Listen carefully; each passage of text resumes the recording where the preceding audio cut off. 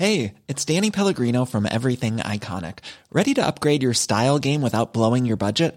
Check out Quince. They've got all the good stuff, shirts and polos, activewear, and fine leather goods, all at 50 to 80% less than other high-end brands. And the best part? They're all about safe, ethical, and responsible manufacturing.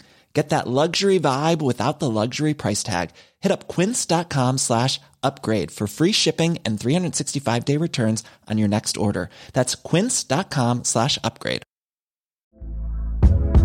Hey there, it's Michelle Norris. I'm host of a podcast called Your Mama's Kitchen. When I travel, I'm usually looking for a way to find a taste of home when I'm not at home. And one of the things I love to do when I am at home is entertain. And Airbnb allows me to do that. When I was in California recently, I rented a house that had a great kitchen. And when we were sitting around the table, we're all thinking, we're in someone else's house. Someone could be in all of our homes as well.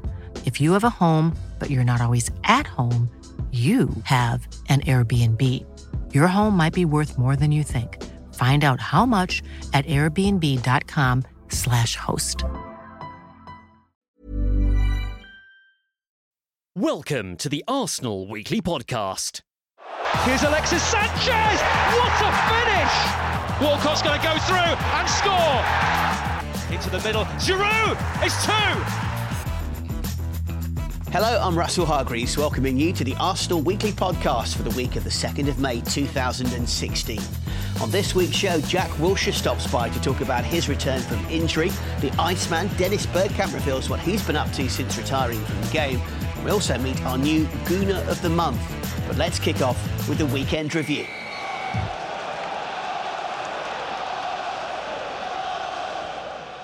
Arsenal took on Norwich City in the early evening kick-off on Saturday, looking to turn up the pressure on both Manchester City and Tottenham Hotspur.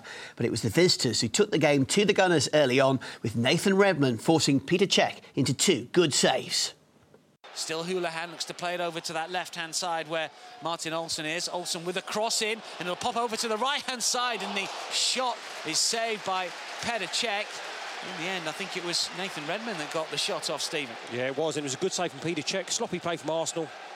Too slow in the build-up, and Norwich broke. Wes Houlihan picked the ball up and was driving at the back four, travelled 20, 30 yards with the ball, flicked the ball out wide to Brady. The ball's gone all the way through to Brady. No, sorry, Redmond, who took a touch and took a shot, and that was going in. That's poor defensively from Arsenal there in the middle of the park. But we definitely got players on the bench as well that, if this game carries, there's a chance. Redmond gets the shot off. Terrific save from Petr Cech. Comes towards Jerome. Now it's with Houlihan inside the penalty area. Chips it, ricochets around. Arsenal living dangerously at the back. This is Houlihan again.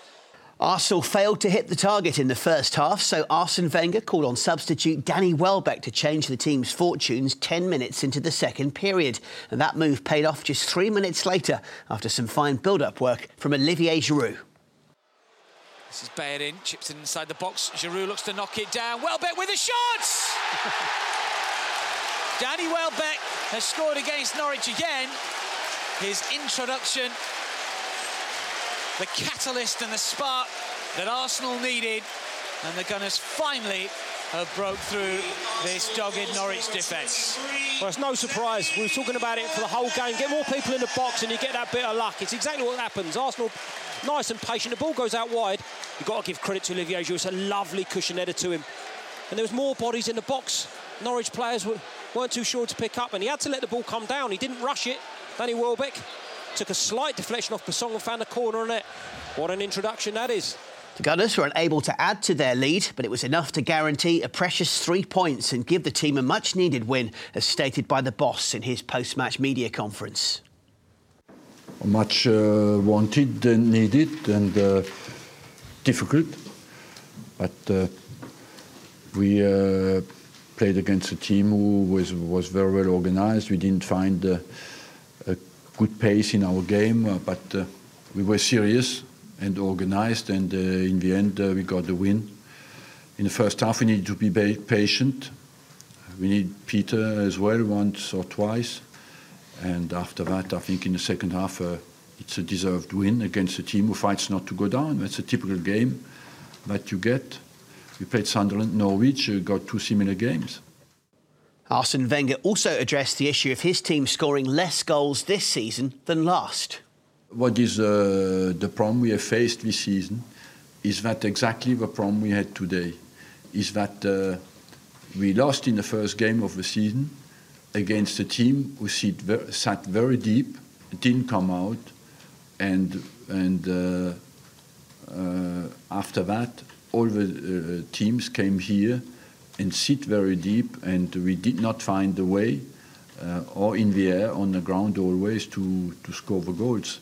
And today again, I think once we were 1-0 up, there were more goals in the game for us, but we couldn't finish the game off, and so you always can be caught back. Crystal Palace is 1-1, but I agree with you that we have not solved that problem against teams who sit deep. Why did we have fantastic results against the teams at the top of the table? Because they come more out, they play more, and the game was more side to side. We had the problem if we couldn't solve this season is against a team who sit in front of their box.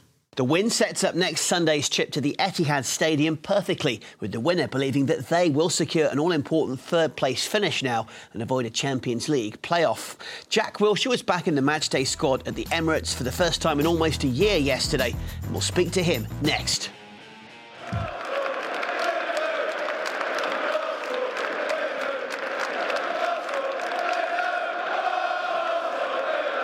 Jack Wilshere returned from almost a year out on the sidelines when he came on in the 0-0 draw against Sunderland last weekend.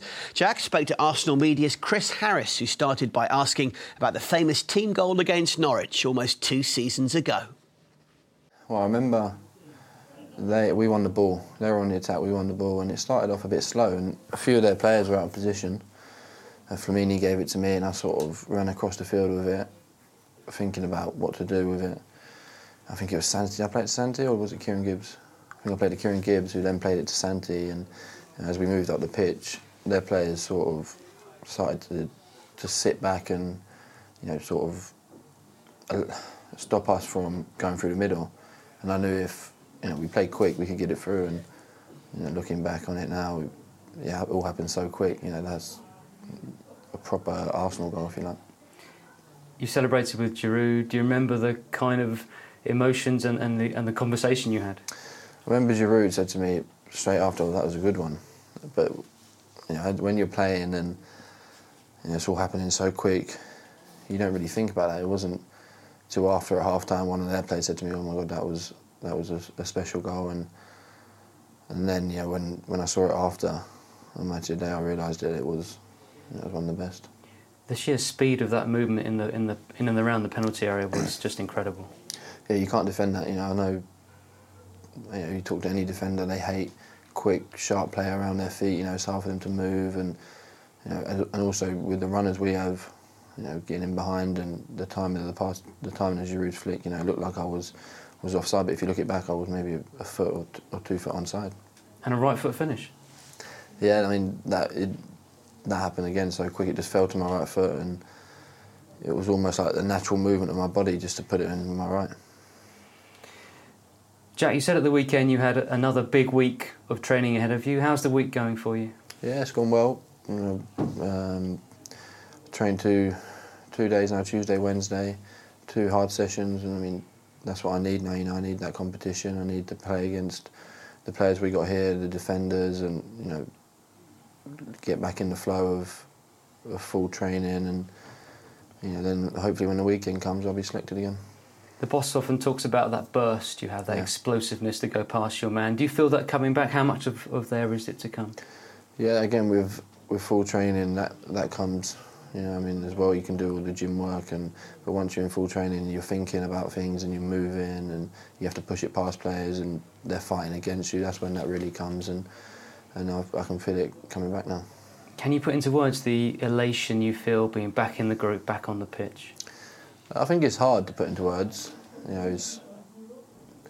Maybe it hasn't sunk in yet, because I've been back now for 4 weeks, but I haven't really played. I think that's the ice on the cake when you're playing and training. But just to be back training with the team and able to train with them every day and almost be normal again is a good feeling. You've been here before, of course. Is there anything you can do differently, or is it just a case of needing a better luck around the game? Yeah, no, I don't think there's anything I can do differently. All my injuries have been impact injuries, and I've been a little bit unfortunate. Maybe sometimes I've overrun the ball a little bit, and I can maybe work on that. Dribbling with the ball close to your foot. But apart from that, I've just got to train every day. I've never really had injuries with my muscles or problems about that. It's just the impact injuries. So hopefully this time I can avoid them. The boss says that your style of play provokes more challenges, but he's also said he'd never change that about you because that you create so many chances that way. How can you change the way you play? Yeah, again, I'm not one of the players that are blessed with with Theo's pace, for instance, who can run behind. When I'm on the ball, if I want to take on a player, I have to get close to him, which is going to cause him to attempt to tackle or maybe mistime it, as we've seen in the past. But that's part of my game, and even when I was injured, sometimes I think, I read a few things, maybe some people are right, maybe I should pass a little bit more or, pass it quicker. But as soon as I get back on the ball and back into training, as soon as I pick up the ball and there's an opportunity for me to run with it, that's all I want to do, so I don't think I can change. 3 games to go for Arsenal this season. What's a realistic target for you in terms of game time? Yeah, well, it was nice to get on at the weekend. If I'm honest, I didn't expect that. I spoke to the boss in the week, and he said to me that he might take me. So I wasn't guaranteed to even go, and then I went. And I've been, as you said, I've been here before, and often the first few games just sat on the bench watching, and you don't get a chance to go on. But luckily, I got to go on. I felt good, and I said after the game I need a good week of training, and I've got that. So hopefully I'll be in the squad this weekend and maybe get some minutes. Roy Hodgson has left the door open for Jack to make his way into the England squad for the European Championships this summer. It would be a great finish for what has been a frustrating season for him.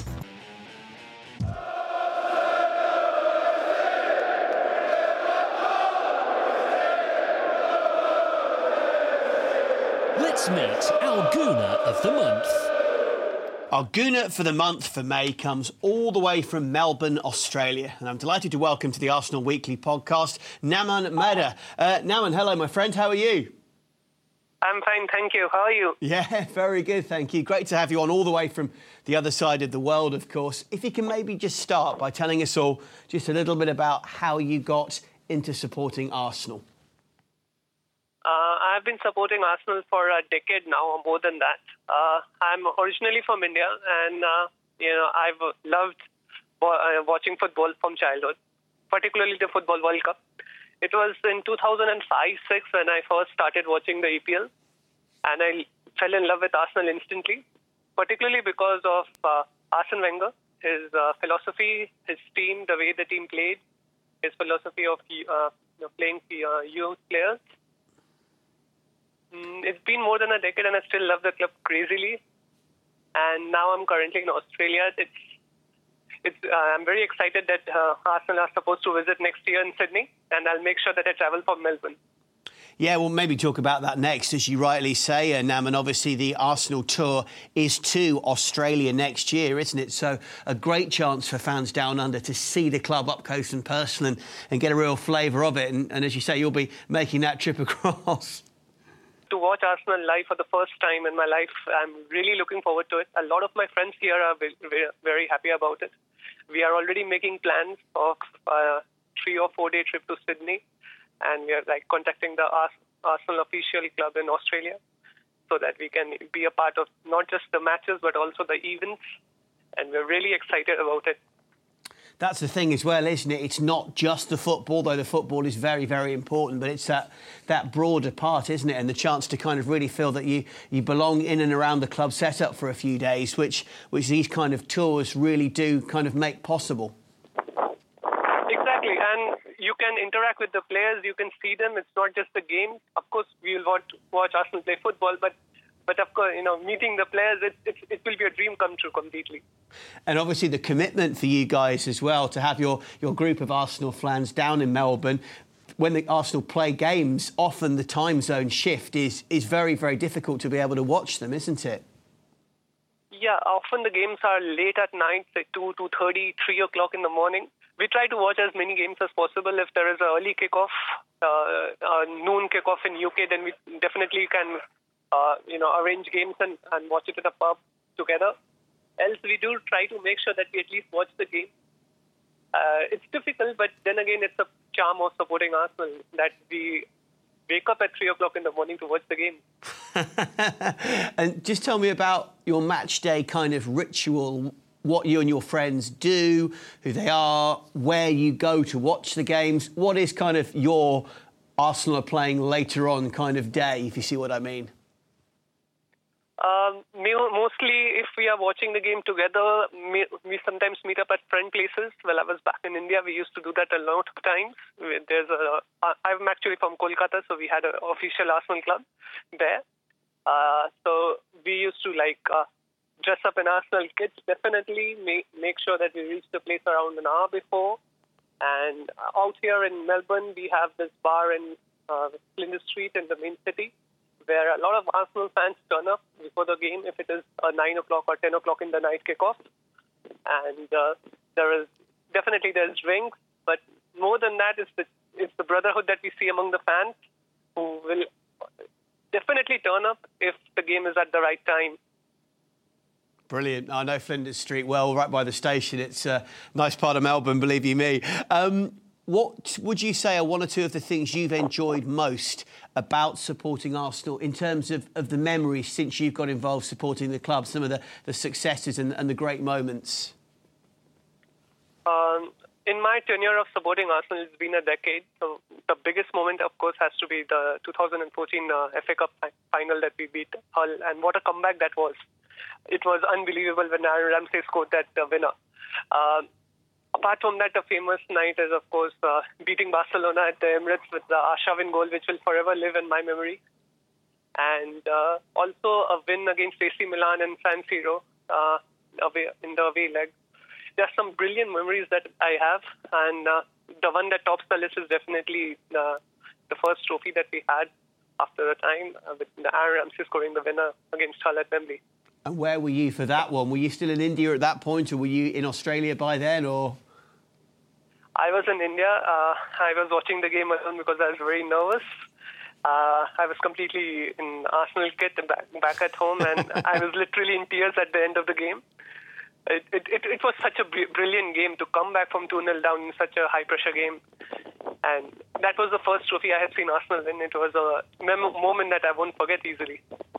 And then you go from obviously watching Arsenal in India to watching Arsenal in Australia.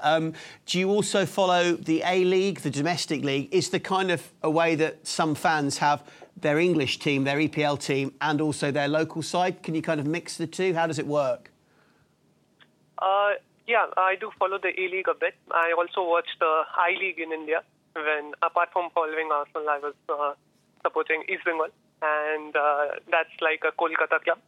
And here I follow Melbourne City, which is the sister club of Manchester City.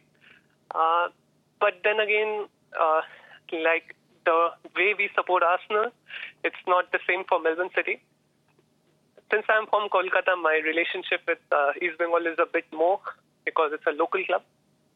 And Arsenal, the relationship has been longer. It's been 10 years. I feel a massive love for the club that can't be replicated very easily for an A-League side at the moment. We try to make sure that because the EPL is happening later in the night, so to make sure that the times do not overlap. Yeah, which works very well, actually. It does make it easier. Yeah, no, it makes perfect sense. So hopefully, tell me, Naman, will you get here? Will you get to the Emirates Stadium at some point? Is this the plan for the next step? You'll see them live in Sydney in a few months, and then hopefully you'll get here one day. Is that the dream? It's definitely the dream. My friends do ask me, where do I want to go? And I always come up with London. That's one of the biggest dreams that I have. Hopefully it can happen over the next few years. The first thing that I'll do if I'm in London is to watch an Arsenal match and then go to the Emirates or a stadium tour and completely have that experience. That is something that not only me but many Gooners that I know from India and also from Australia, they definitely cherish that. They definitely, it's part of their life as a dream that has to come true one day. And it will. I'm sure it will. Well, be sure to let us know as well when you're coming up one day, and we'll bring you in here to the Arsenal Weekly Podcast headquarters as well. As we let you go, just say to us, what is the most special thing, what is the best thing about being an Arsenal fan? The best thing about being an Arsenal fan that I believe is that I feel a part of a family. Not only with the fans considering themselves as brothers, but also the feeling that I get from the club, from the players, from the manager, from the management. It all feels like a family, a close unit. It definitely brings around a love for me from the club, where I feel that I'm a part of the entire thing. It's not just like we are watching the games in the sense that we just want to see the club win. It's more than that. I know that I cannot probably explain it properly in words, but Arsenal feels like a family to me.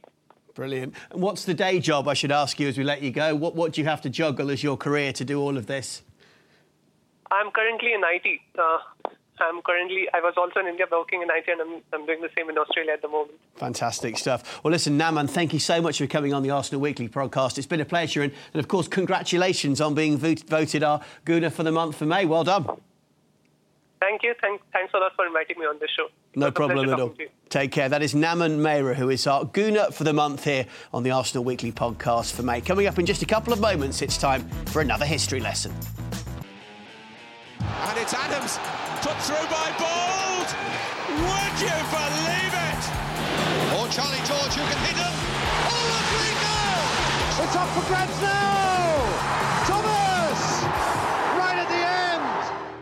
On May the 7th, 2006, Highbury played host to its final game of professional football as Arsenal hosted Wigan Athletic on the last day of the Premier League season.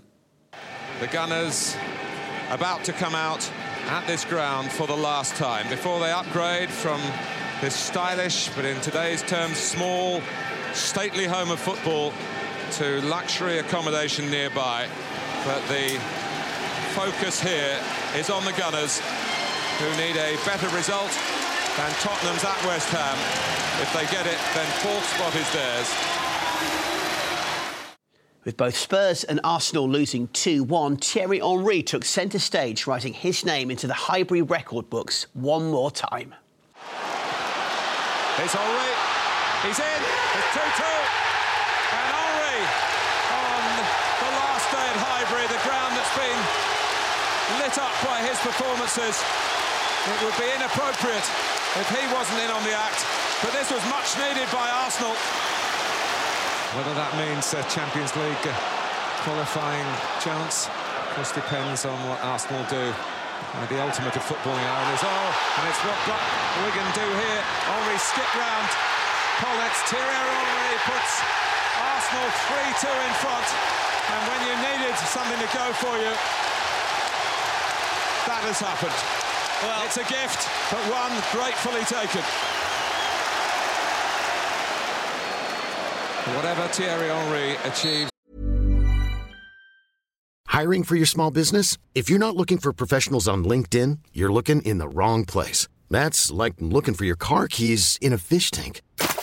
LinkedIn helps you hire professionals you can't find anywhere else, even those who aren't actively searching for a new job but might be open to the perfect role. In a given month, over 70% of LinkedIn users don't even visit other leading job sites. So start looking in the right place. With LinkedIn, you can hire professionals like a professional. Post your free job on linkedin.com/achieve today. Hey there, it's Michelle Norris. I'm host of a podcast called Your Mama's Kitchen. When I travel, I'm usually looking for a way to find a taste of home when I'm not at home. And one of the things I love to do when I am at home is entertain. And Airbnb allows me to do that. When I was in California recently, I rented a house that had a great kitchen. And when we were sitting around the table, we're all thinking, we're in someone else's house. Someone could be in all of our homes as well. If you have a home, but you're not always at home, you have an Airbnb. Your home might be worth more than you think. Find out how much at airbnb.com/host. When it comes to your finances, you think you've done it all. You've saved, you've researched, and you've invested all that you can. Now it's time to take those investments to the next level by using the brand behind every great investor, Yahoo Finance. As America's #1 finance destination, Yahoo Finance has everything you need, whether you're a seasoned trader or just dipping your toes into the market.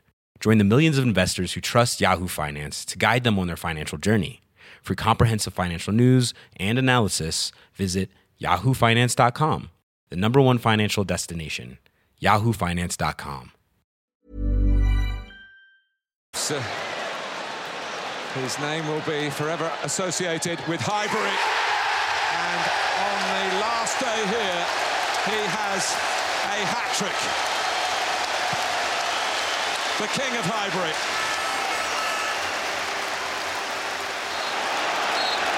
And that is it. Football is finished at Highbury for all time. And it's finished with a Thierry Henry hat-trick that has turned a 2-1 deficit into a 4-2 win. After 93 years, Arsenal say farewell in the grand manner. A million memories, and he's been responsible for so many. But the final one is of a victory. The 4-2 win, coupled with Tottenham's defeat at Upton Park, meant that Arsenal secured 4th place and Champions League football. Here is Thierry Henry remembering that special day. We won, final day, and we clinched the fourth spot in front of Tottenham. It was amazing. I only played 7 years. You know, some guys played more than me, but I felt comfortable there. It was like a proper pitch, a proper football pitch, and something did die that day in me. I knew I was never going to come back there. Whatever happened, you know, it's gone forever. It's not like you can see it again and sit down and kind of relive the memories and whatever. You can always, you know, you have videos or whatever, but it's not the same if you can't go back to the stadium. I always regarded Highbury as my garden. I always used to say and joke about it, you know. I used to say it's my back garden and one thing that I'm proud of, if I can say, is nobody will ever beat my record there. Because I scored the most goals at Highbury, and now I know that will be impossible, obviously. And when the stadium, you know, when I knew it was going to be the last day, I knew that record was going to go also with the stadium, and a part of me was going to die also with the stadium. We'll have another history lesson next week, but next we'll be talking to the man who played his final professional match in that game at Highbury, Dennis Bergkamp.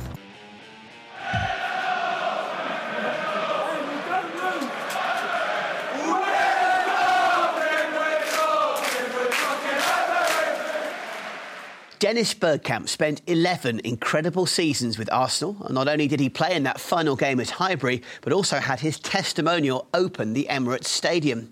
Dennis spoke with Arsenal media's Harry Hawke about his life immediately after retirement.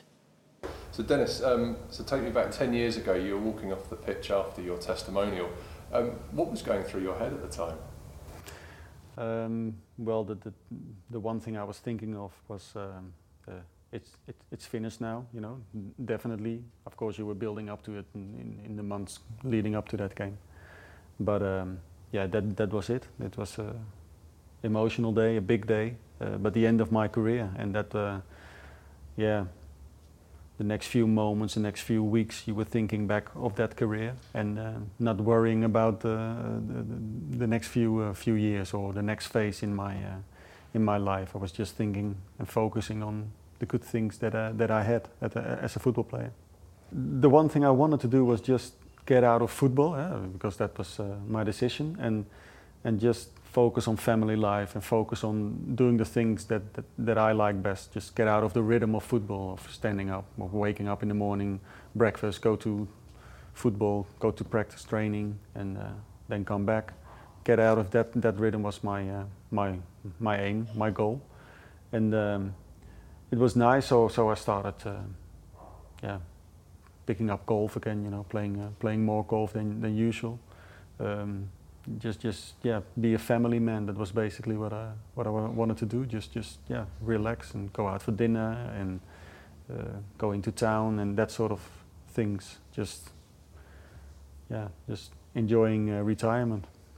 So how did coaching come about? Why did you decide this is what you wanted to do next?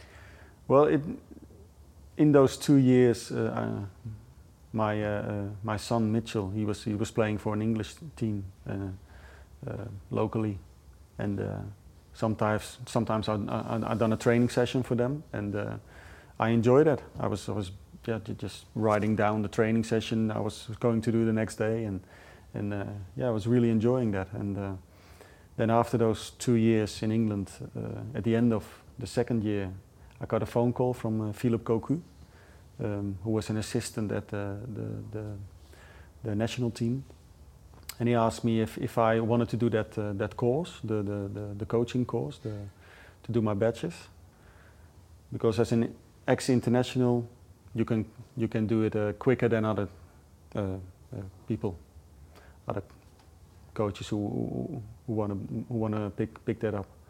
And I was wondering, is that for me, coaching and stuff? First I said no, but plus I wanted to come back to Holland, to live in Holland for a while, to see how that would go, because we never lived as a family in Holland, always abroad. So I was wondering how that would be, and I made the decision to come back to Holland. As a family, we lived here, and I picked up to do my badges. I mean, Dennis Bergkamp, the player, obviously had a lot of respect because you had your ability, but as a coach, you had to earn a new respect. And yeah. Did you enjoy that challenge? Yeah, it was good because it was like a class with, what was it, maybe 20, 24 people there. Half of them I played against or played with in my time in Holland. I was there with Patrick Kluivert, Reiziger, Philippe Cocu. We were in the same classroom, and so we talked about professional football, but we were also interested in other people who were coaching lower league teams, for example.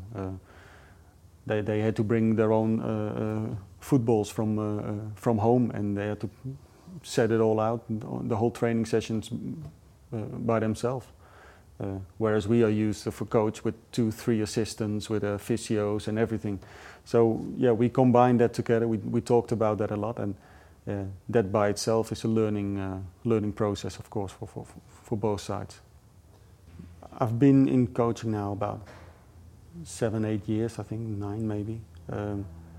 The best thing for me is being on the pitch, and especially with strikers. That's my kind of thing, to really teach them things that are the details of football. How to control a ball, how to shoot a ball, how to pass it, how to look for other players. That's my main thing. Therefore, my ambition is not really to be a head coach, to be the top coach, but more I will work now in a coaching staff and play my part within the room of the coaches. I'm giving my opinion and tell them how I feel about it. But in the end, there's a head coach who decides what's happening, and my part is more on the pitch with the players and especially the strikers.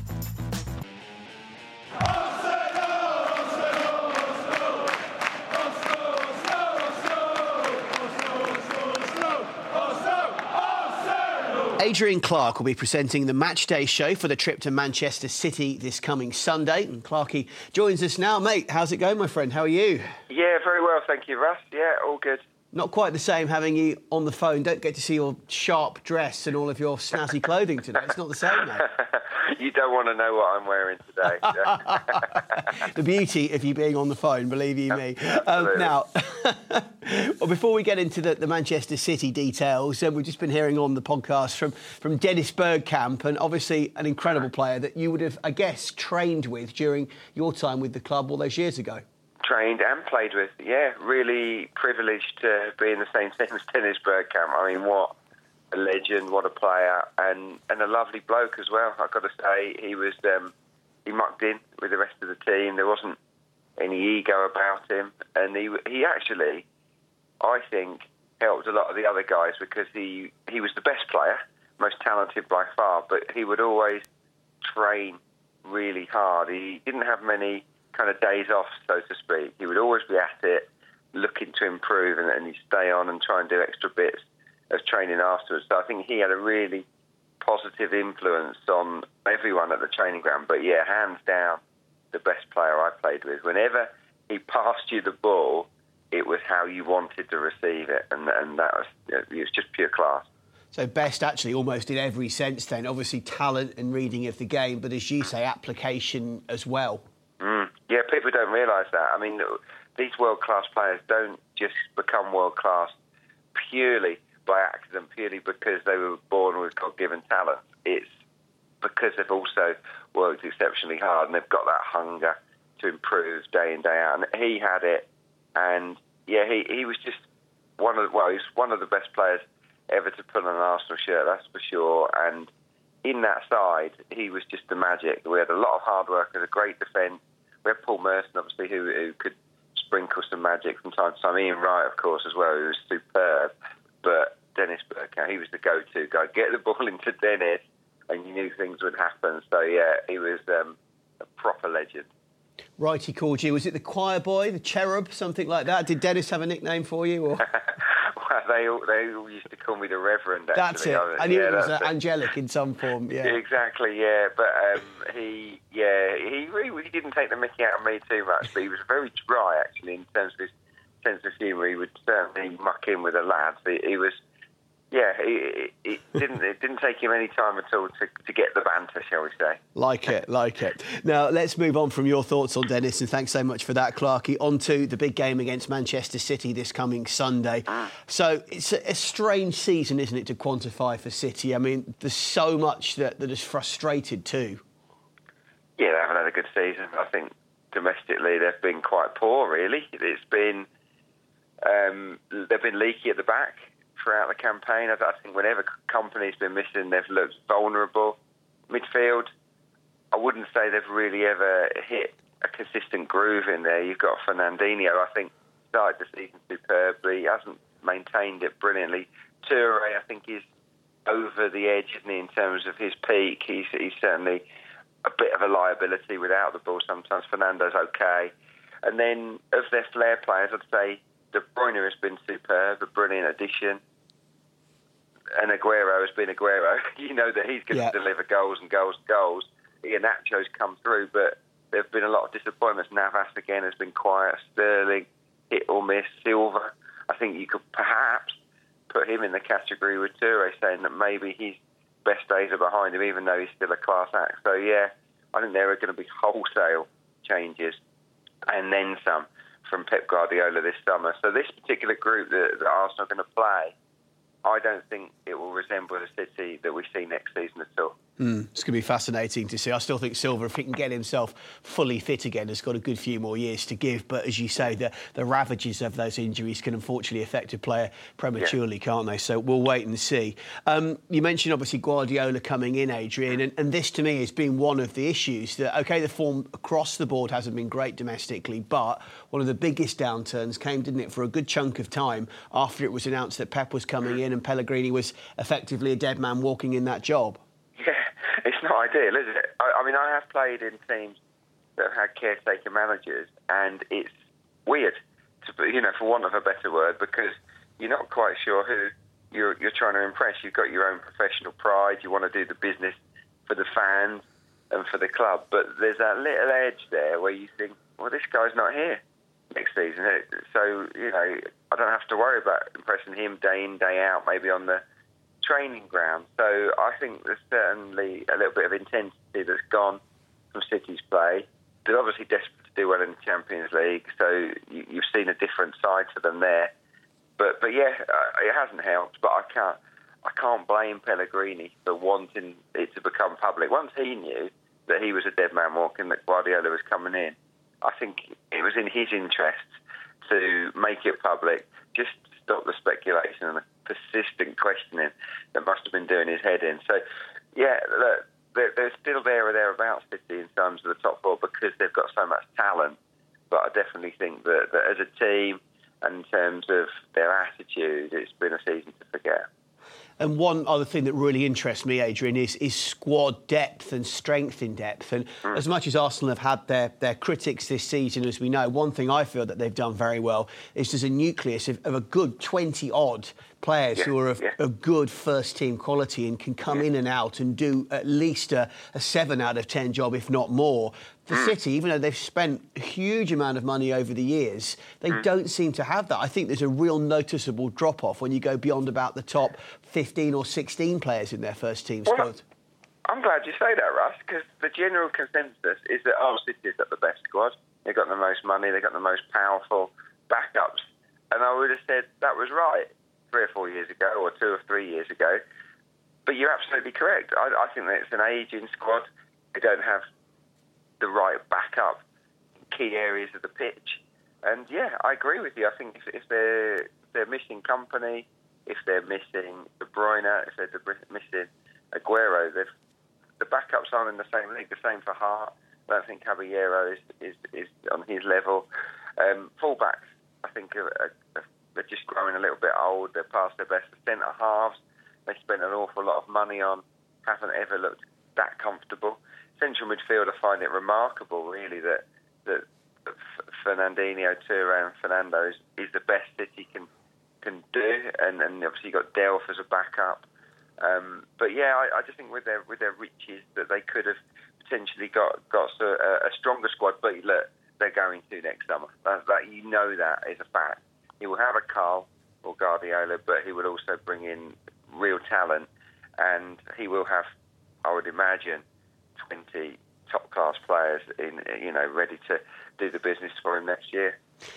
Just looking at the table, Clarkey, Arsenal 67 points from 36 games. Man City 64 from 36 after their defeat over the weekend just gone. Man United 60 from 35. They've got a game in hand the midweek after next, haven't they? But this fight for third and fourth, it's still alive. But obviously after what's happened in recent days, Arsenal's position is far, far healthier at least, isn't it? Which takes a little bit of the pressure off ahead of this weekend, but clearly not too much. No, I think they need to approach this match, Arsenal, as if they need to win it. I think it's not healthy, really, to go and play for draws. I don't think that's really what Arsenal do, even though I do expect the tactics to be similar to last year, where the Gunners will let Man City have a lot of the ball and then be organised, be compact, and then look to be clinical when they get the chances on the break. I don't see Arsenal dominating possession in this game, and that, I think, will be nice for them, because in recent weeks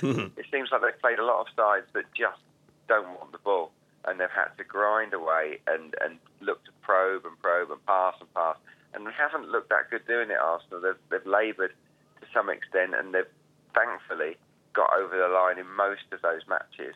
But I think in a way it'll be a blessing where they can sit back and look to exploit the space on the counter. So that's how I see this game going.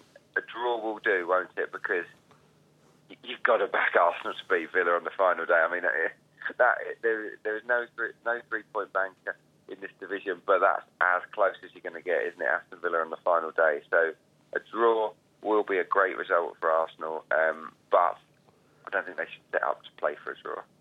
Clark, let's just finish with a few more specific sort of head-to-heads and so on. Let's go first of all with strengths and weaknesses of the potential starting 11s rather than the wider squads, if you see what I mean. Okay. Well, I mean, Arsenal can get at this City defence. There's no doubt about that. What it can be a strength for them can also be a weakness, Man City, in terms of the way they hold the edge of the 18-yard box. They're very good at it, and they do it consistently well. So when you get to the edge of the box, they will hold that defensive line, and they catch so many teams offside. But if you get it right in terms of your 1-2s or slipping a little pass in for a runner, then City are extremely vulnerable, especially in the spaces between the centre halves and the fullbacks. And when I think about Arsenal's strength, that's where they are, I think, in terms of Mesut Ozil slipping those little balls in for your Alexises, for your Welbecks, your Wobys, and so forth. So I think Arsenal can hurt them in that regard. But they've also got great talent, haven't they? And in De Bruyne, he's a player that worries me. I thought he was excellent at Emirates Stadium. and he makes them tick, and the way that he travels with the ball is really good to watch. So I think if he plays centrally De Bruyne, which I think he probably will, then Mohamed El-Neni has got a really big job to do. He's got to stick with him and track him the whole way, because if you let De Bruyne run at you and fire shots from the edge of the box, then he will score. It doesn't matter that Petr Cech's in goal, he's got the ability to score. So El-Neni has got to look after De Bruyne. And is that your key battle then for the game? Well, it would be a key battle, but do you know what? I think you've got to look at this game and think clean sheet. Clean sheet gets Arsenal what they need to do, which is get that point, which should mean that City can't finish above them. So with that in mind, and the fact that City, even if they don't play that well, they will have pressure and they will create chances. So for me, it's Aguero against Cech. Aguero v Cech. If Cech wins that battle, keeps his clean sheet, Arsenal will qualify for the Champions League. It's as simple as that. In a sentence, Adrian, how do you beat Manchester City? Well, Arsenal know how to beat Manchester City. They did it last year. You concentrate without the ball and you take your chances. You're clinical at the other end of the pitch. It's all about focus for Arsenal in this game. They have the same focus as last year. They might just get the same result. Clarky, look forward to having you back in the studio next week, my friend. And as ever, thank you very much indeed for your time. Have a good one. Yeah, top man. See ya. That is Adrian Clarke. You can log on to arsenal.com or the Arsenal mobile app for all the build-up to this must-win game for the Gunners. That's on Sunday from 3:30pm UK time, all followed by uninterrupted commentary of the match from 4.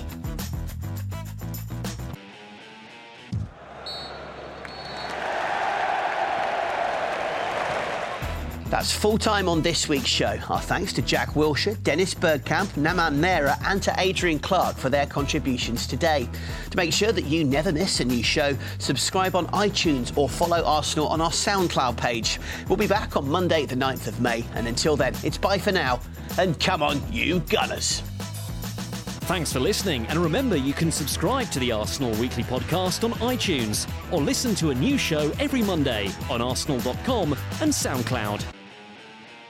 The Arsenal Weekly Podcast.